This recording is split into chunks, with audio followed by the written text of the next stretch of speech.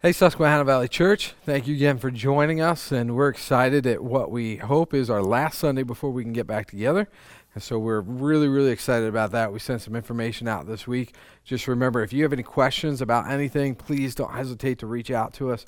The church office would be glad to help you. I'd personally be glad to answer any questions you have as we look forward to being able to get back together again and just enjoy being in the same room praising God together. So looking forward to that. Hey, today we kick off a new series that we've entitled I Will, and it's built on a premise that all of us somewhat naturally, as human beings, have this desire to sort of pick out something in life and act like it's the greatest thing in life. There's something that we want to run after. There's something we want to celebrate. There's something that we need and we crave. And what the Scripture teaches us is that that's a desire to worship something. Now, we as human beings, we get that wrong a lot, and we'll crave and we'll celebrate and we'll chase after a human being, another person. We'll chase after a job or a career or a financial position. We'll chase after all sorts of things as if they're the ultimate thing, that they're sort of the end-all, be-all in life. And if we have it, then life will be perfect. But what we find is, if you actually genuinely get it, we'll begin to see the flaws, we'll begin to be disappointed, and it won't live up to the standards, because nothing was meant to be worshipped the way that God is. And so I Will is built on this idea that we are designed to worship, and I think specifically designed to worship God. Whenever you have this sort of emptiness in your life, I think you're always wise to first say, is there a problem with my worship? Have I been chasing after, have I been running after something that's not God? But what the Scripture teaches us is that worship isn't just a desire to be in love with and infatuated with God, but it's worship carries over into actions on the backside of that. So it's God, you're ultimate, you're what I chase after, you're what I run after. And so because you are who you are, I will do this in life. And so what we're going to do is we're going to look at the Psalms, and we're going to look at these statements about that the psalmist makes about God and about how incredible he is and how he's going to run after and chase after, depend on God more than anything else. And because of that, they're going to make statements that say, I will trust God, or I will not fear, and different statements. I will not fear is actually the one we're going to be looking at today in Psalm chapter 3, where he's going to go, God, you're my protector. I will not fear. If you think about fear is a fascinating thing to really just sit down and say, what am I actually afraid of? And I know tough guys don't always like to sit down and say, what am I afraid of? But I want us to be a people that can think about just about anything. Think about things and say, why do I feel that way? Why do I think that way? Why do people say this? Why do they say that? For me to have a mind that's not afraid to think about things like, what am I afraid of? Why do I have fear? You know, I've been doing pre-marriage counseling and marriage counseling for probably 15 years now, and I've noticed through that time certain patterns that exist from one marriage to another. They might look a little different, but the same trends are there in a lot of the marriages that I end up counseling. And so for instance, I started to notice and really ask the question, how does fear influence our behavior in our treatment of the person that we live with? How does fear influence the dynamics there? And really what I came up with is I see a ton of typical responses and started to characterize them to all just to understand fear and why we do what we do. And I've kind of just characterized them with animal figures that I think match up with a lot of the tendencies that we see. And so if you're married and you want to kind of play along right now and figure out what you might be, that's cool. I'll tell you which one I might be in a minute. But so just some different animal figures that display our responses to situations that bring fear up in our marriages. And I think these are true of other scenarios as well. I've just seen them the most in marriages. And so the first one is a tiger, that when there's something that you might be afraid of, your initial response is to just attack. You don't ask questions. You don't try to figure it out. You don't try to solve the problem. It's, I'm just going to attack, and I'm going to scare this fear away with my aggression.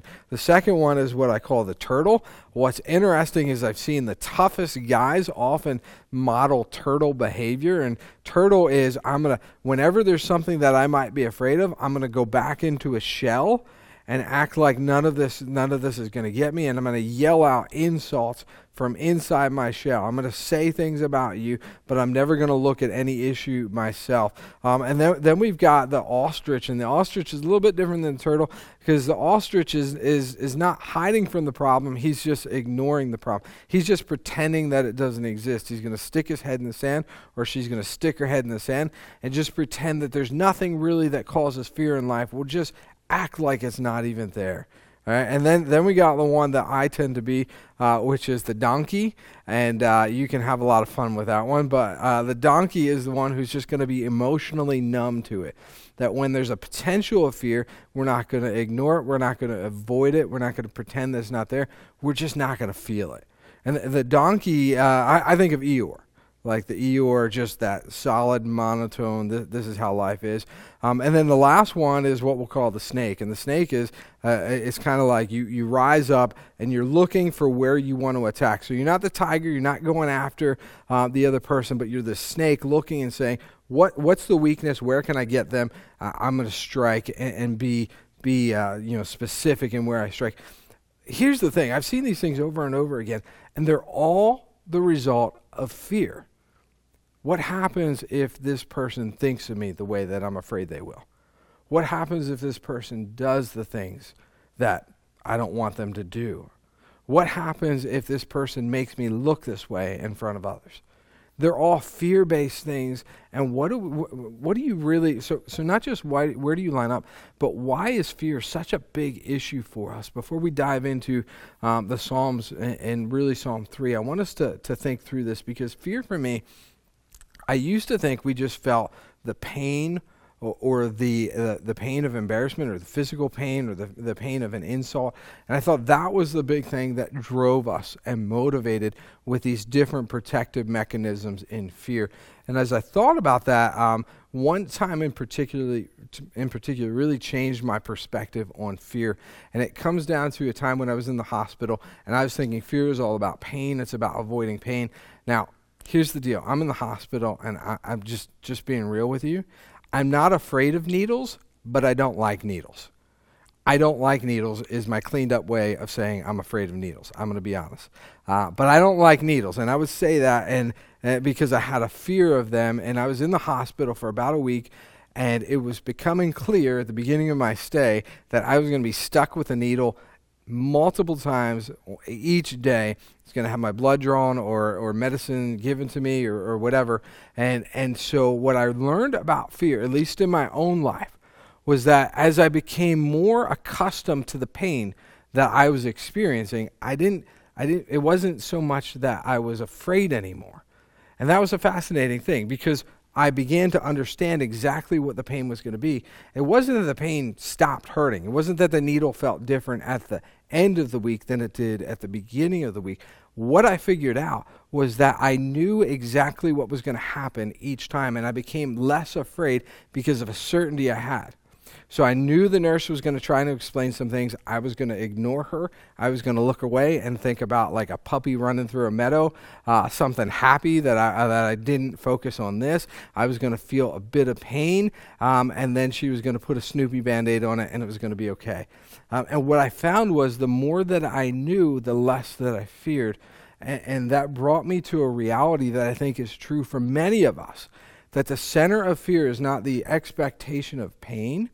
The center of fear is the uncertainty of what might happen. And we live in a world and we live in a life where things might happen all the time. And when we stop being certain and we start to wonder, or we start to think that something other than what I want could happen, fear shows up. And tigers show up, and donkeys show up, and ostriches and snakes and so on. And here's what I want us to see this morning. That the uncertainty of fear needs to be navigated by prayer that leans on God. The uncertainty of fear needs to be navigated by prayer that leans on God. And we're going to find that in the Psalms, and I want us to, because we're going to be in Psalms the next couple of weeks, I want us to just take a little bit of time to understand the Psalms. I love the Psalms. I hope that every Psalm that we read, so today Psalm 3, I hope every Psalm that we read, you go home and you read prayerfully, You read insightfully. You're letting it sink into your heart. I love the way Athanasius says it. He says about the Psalms, he says, the other scriptures speak to us, but the Psalms speak for us. Dietrich Bonhoeffer says it this way: the more often we pray the Psalms as our own, the more simple and rich our prayer will become. That's my hope through this series, is that the Psalms become a means of our prayers, that we look at them, we spend time in them, we go back to them again and again, and read them again and again. The psalm that we're looking at this morning, I probably read 25 times this week, and each time as I read it, God taught me something new and changed my heart and changed my prayers. That's my hope, is that our solution to fear as we navigate through it isn't by a defense mechanism. Our solution to fear is to navigate our way through it by prayer that leans on God. Now, as we talk about Psalms, there's a reality where there's kind of two great struggles that we can have as followers of God when we look at the Psalms. And I want to speak to them because there's times where people from a secular perspective or even from a Christian perspective will say, well, that the way that you're looking at the Psalms, it overlooks some of the problems with the Psalms. So I want to speak to what are some of the assumed problems with the Psalms that create some struggles for us. And the first one is this, is that when you read the Psalms, some of them sound like no one would ever die or be injured, and I would say, well, we know that can't be true. But if you read some of the Psalms, like so specifically consider Psalm 91. You've got Psalm 91 where it's a psalm about a man who's in battle, and he's going, 10,000 people die by my side, but I don't. And the implication is that if you are a person of faith, then none of the bad things that happen to other people are going to happen to you. And so then what do we do with that when somebody says, look, Psalm 91 says you're never going to die when you enter battle because you're a believer in God. How do we respond to that? And I would argue, I would say, we know that can't possibly be what the psalm is teaching because it overlooks the entire message of the Scriptures. Look, Jesus doesn't become a man, show up on earth and say, hey, I'm going to die for your sins so that you can live with me after you die. Unless you have a faith in God, then whatever could happen to you will never happen to you. Never will you experience anything bad. You'll never experience anything difficult because you have a faith like David in the Psalms. That's not what Jesus says. Jesus says you're going to die. This is a world that's broken down by sin, and so then we're going to die, and Jesus offers a solution for life after death. What the psalmist is doing in Psalm 91 is saying that there's a very real reality that the child of God who has faith in God will experience miraculous moments where God protects and preserves them in the line of fire. I wholeheartedly believe that. I think there are times I should have died. There are times when I talk to other people and I'm like, you totally should have died. Something should have taken your life. That disease, that car, that person who was aggressive toward you, something should have ended your life, but you didn't. I absolutely believe Psalm 91 is 100% true, where God miraculously intervenes at moments to protect and preserve our life. I also believe that every one of us will pass away at some point. That while God intervenes at miraculous moments, we each have our own individual appointed time where we're going to die and we're going to meet God as our judge and as our Savior. And so I think those are the realities that Scripture paints, and I think we can never emphasize one and not the other. I think God miraculously provides for us again and again throughout life. I don't even think we know it all the time, but I think there's these moments where God protects and preserves. 10,000 might fall at our side, but that doesn't mean I'm never going to fall myself, because Jesus came to deal with the fact that I will. So that's the first struggle, is that there are Psalms that seem like I'm never going to be injured, and never going to die. And the reality is all of Scripture says, no, that's not really correct. You're going to. God's just going to protect you up until that point, and then he'll safely carry you home. And I would compare it to like the Allstate commercial. You're in good hands with Allstate. Well, does that mean you're never going to have an insurance issue? You're never going to have to make a claim? No, it just means that when you do, you're in good hands. Do the Psalms say you're never going to die? No, it just means that when you do, you're in good hands. Psalm 23 speaks to this. It's not that you're never going to walk through the valley of shadow of death. You're just never going to walk alone. and you're never going to walk in a way that there's not a God who walks with you and loves you and cares all the way through it. So that's the first struggle. Second one is what do we do with what are called imprecatory prayers? Imprecatory prayers are prayers that call out for judgment on someone else. So you've got David in the psalm we'll look at today, he'll say, slap the jaw of my enemy, shatter the teeth of my enemy. And so what do we do in those scenarios? Because you've got Jesus in the New Testament saying, I tell you, bless those who curse you. And then you've got David in the Psalms and other psalmists going, I'm going to curse those who curse me. So what do we do? Should we pray the same prayers that he does? Well, let's look at it in four different things that I think we need to understand about the Psalms and about these imprecatory prayers, these calls for judgment.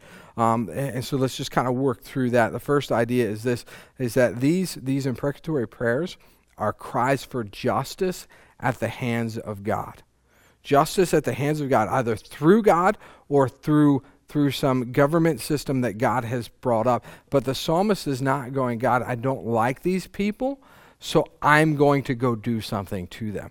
The psalmist is going, God, I don't like what they've done, and so God, you should do something. God, you take up this call. You bring about justice. You fight on my behalf. They're not saying, God, I'm going to go out and I'm going to get even.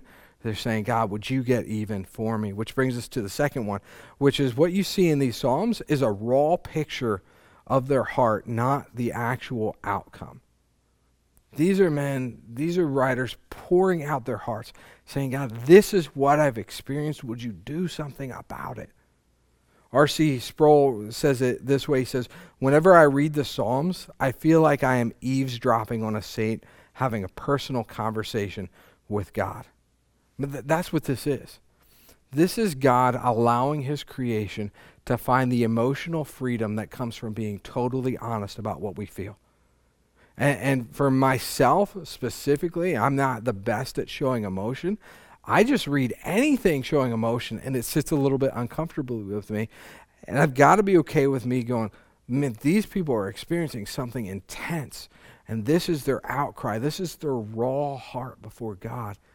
And I have to look at that and relate to it as best I can and respect it and even admire at their ability to be emotionally free, but with the God of the universe and for God to listen to them and care about them. I mean, on top of that, these are poetic. They're written with rhythm. The psalm that we're going to read in a little bit actually has a cadence that steps down to take your heart with it and then steps up to take your heart back. The idea here is that you're joining the psalmist on an emotional journey because these faithful people have been brought to a tipping point by cruelty of others, and they're saying, God, do something. They're also speaking somewhat symbolic. When David says, slap the jaw of my enemy, he's saying, bring upon them the humiliation they brought upon me. When he says, shatter their teeth, he's saying, God, would you render them harmless? What's a tiger without its teeth? I mean, it's got claws, but what's a tiger without its teeth? Third thing I want us to know about imprecatory prayers is that the gospel has a means of redirecting our deepest hurts by way of the cross. The psalmists are writing before Jesus has died for the injustices of humanity. They're writing before he's paid the penalty of sin. And so in a very real way, they're going, God, somebody should suffer for this injustice. Somebody should be judged for this. And Jesus is going to show up and say, I will. And so when you and I feel the onslaught of other people, it's different.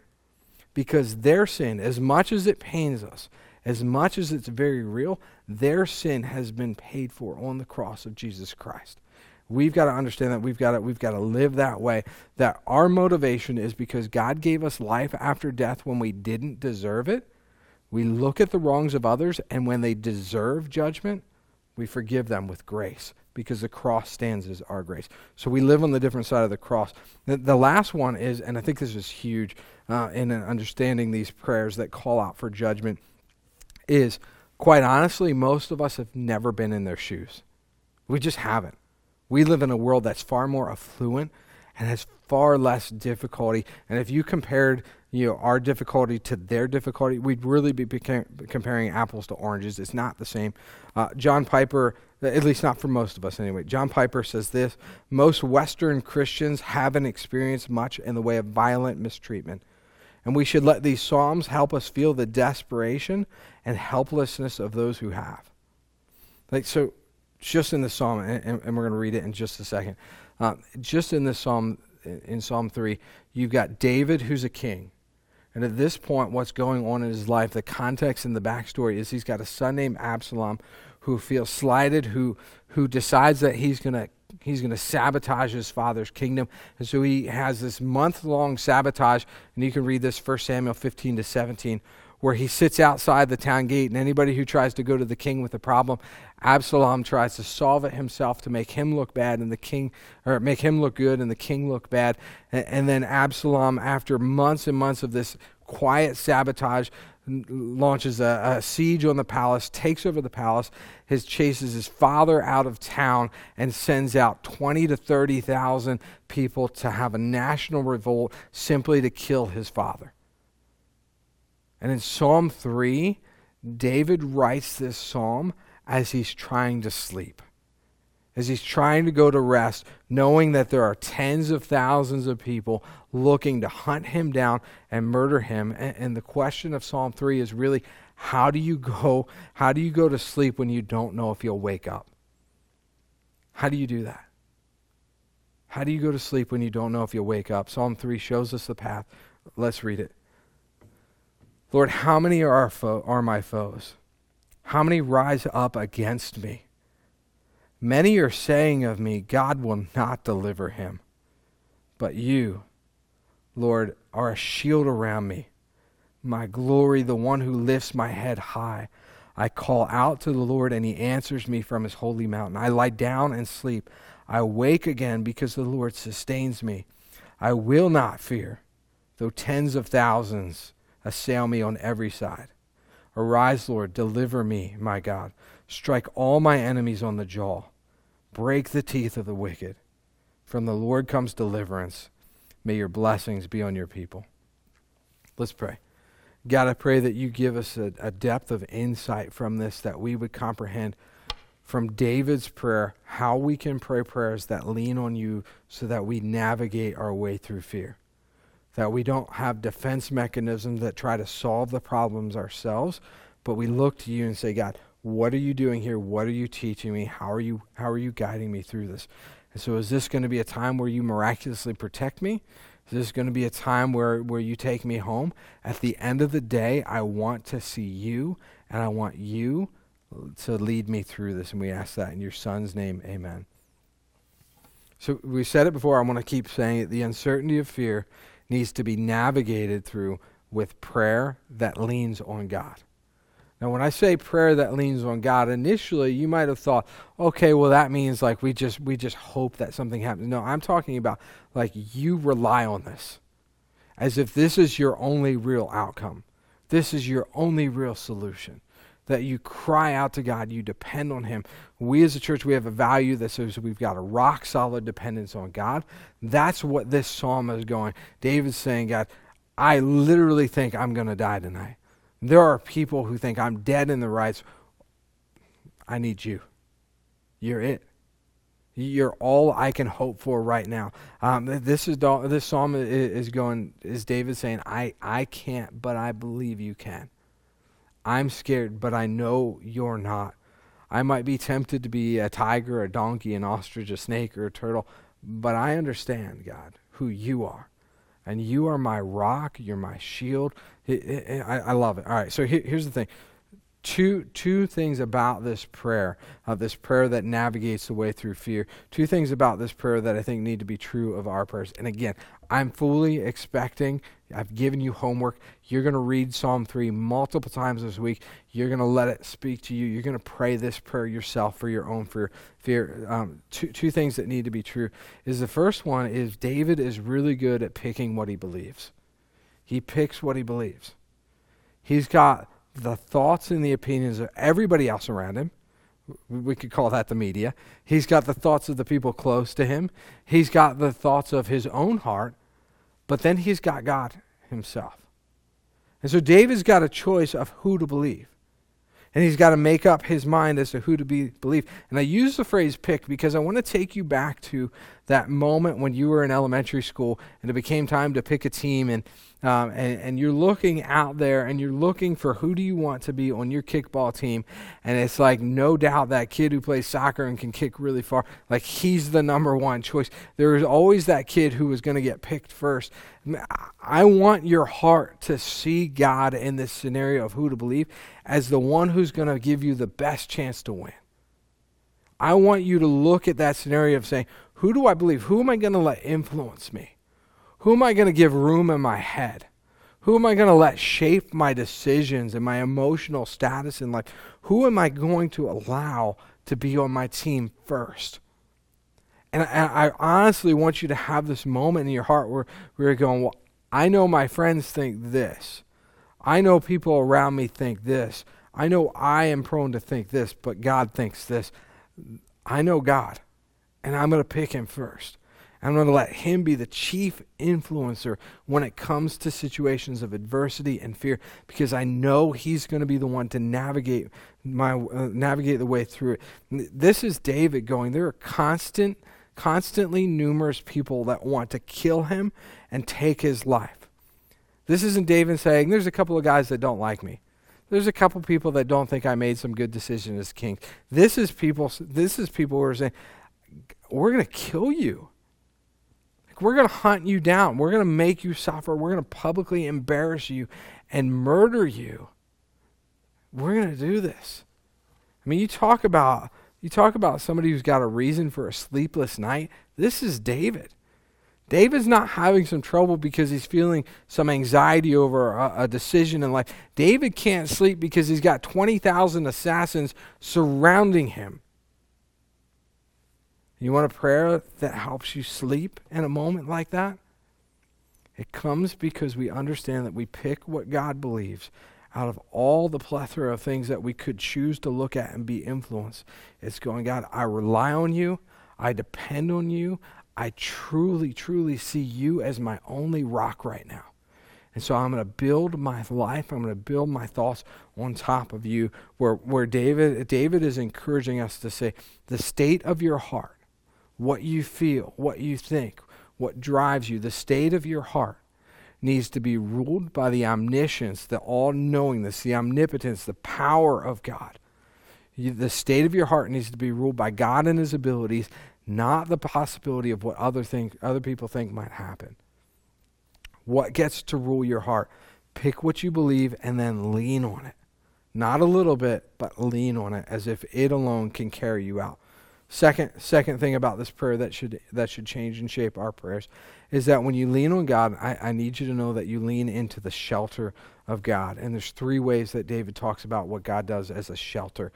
He talks about him as a shield, he talks about him as his glory, and then he talks about him as his place of rest. And just that idea of rest in the middle of this all, we'll get to that. The shield is this idea of be a shield about me. Protect me in a way that I can't protect myself. This is David using an analogy that would have been precious to him. You've got to remember, David's a military guy. He's experienced battle and attack many times before, and David has known the value of a shield firsthand. Shields have saved his life. I mean, he's going into battle and he's going, wait a second, I forgot my shield. That'd be a bad idea. And in this circumstance, he understands that his greatest shield isn't a physical, literal shield. It's God himself. And he understands that God offers that protective nature, that this is that, God, I'm going to need that miraculous moment right now. I'm going to need you to protect me, that God is his shield. And then he says something that's really, really very interesting to think about. And different thinkers look at this, different commentaries look at this, and they kind of struggle with this idea. Why does David say, you're my glory? You're my glory. And the more that I study it, the more I think this is really David going, God, I'm a person who is a position of king. I have people look up to me and be impressed with me all the time. They have festivals in my honor. They have celebrations in my honor. They sing songs in my honor. They give me gifts. People are impressed with me. I get a lot of glory from other people. And right now it's gone. And there's nobody throwing a celebration for me. There's nobody giving me a gift. They might want to give me a sword, not as a gift. They might want to give it to me to take my life. David's going, nobody has any room for glory. Nobody has any sort of respect or honor for me. And so God, for those things, I look to you. You are my glory. When we're in fear, the uncertainty of fear, what often fades with it is the glory that other people look at us with. The honor, the respect, the dignity, the value that other people look at us. And there's something so powerful about what David says when he says, God, you are my glory. I get my validation, I get my vindication, I get my value from you. What you say about me as a child of yours, as somebody who's a recipient of your love, I fully look to you for my glory. Man, I look at those things in life, and again, we could go back to the marriage setting, we could go back to workplace dynamics. How much of what you feel upset about when you feel infringed upon by somebody else or you feel offended by somebody else, how much of it is because your glory has suffered? Where somebody took a shot at you or they assumed something of you that you didn't like, your glory took a hit. And David's going, if you want to have a prayer that lets you sleep in a time of fear, you want to navigate through your way through fear, you've got to pray a prayer that says, God, you're my glory. You. That's it. I'm not going to look to other people. And when he does those two things, when he says, God, you're my shield, you're my glory, we get to the third one, which is, this just amazes me. I lie down to sleep. The last thing I'm going to do when there are 20,000 plus assassins looking for me is take a nap. I mean, I'm not sleeping at all. I'm looking around from every direction. On every side it says, I'm looking around to say, how can I solve this problem? David goes to sleep. And it's just so incredibly powerful for us to think about this reality that David trusts that God works while he sleeps. David knows that God works even while he sleeps. I love Psalm 3. I love it because it kind of paints God as a doctor to dress our wounds. He's a counselor to listen to that raw emotional freedom that we can just pour out to him. He's a defender. He's a savior. And I hope we look at Psalm 3 and I hope we can find a peace that lets us sleep in times of fear, that lets us find a true rest in him. Now, I love the way C.S. Lewis says it when he talks about the Psalms. He says, the most valuable thing the Psalms do for me is to express the same delight in God which made David dance. Man, SVC, I hope we're a church that so delights in God that even in the presence of adversity, we can not only sleep and rest in him, but we could even delight and dance with him. I love you guys. I can't wait to see you again. This needs to be our prayer in times of adversity. We're going, God, I need you. I lean on you. I want to rest. I want your protection. I even want to dance with you when the world seems like it's falling apart because you have not changed. Let's pray. God, you are incredible. I love you. I pray that our prayers would be shaped by this, that we would look at the way the psalmists pray, that we would even pray these ourselves to you. And that it would allow us to be emotionally honest with you, and that we'd fully lean on you in a way that they do. And we ask that in your Son's name. Amen.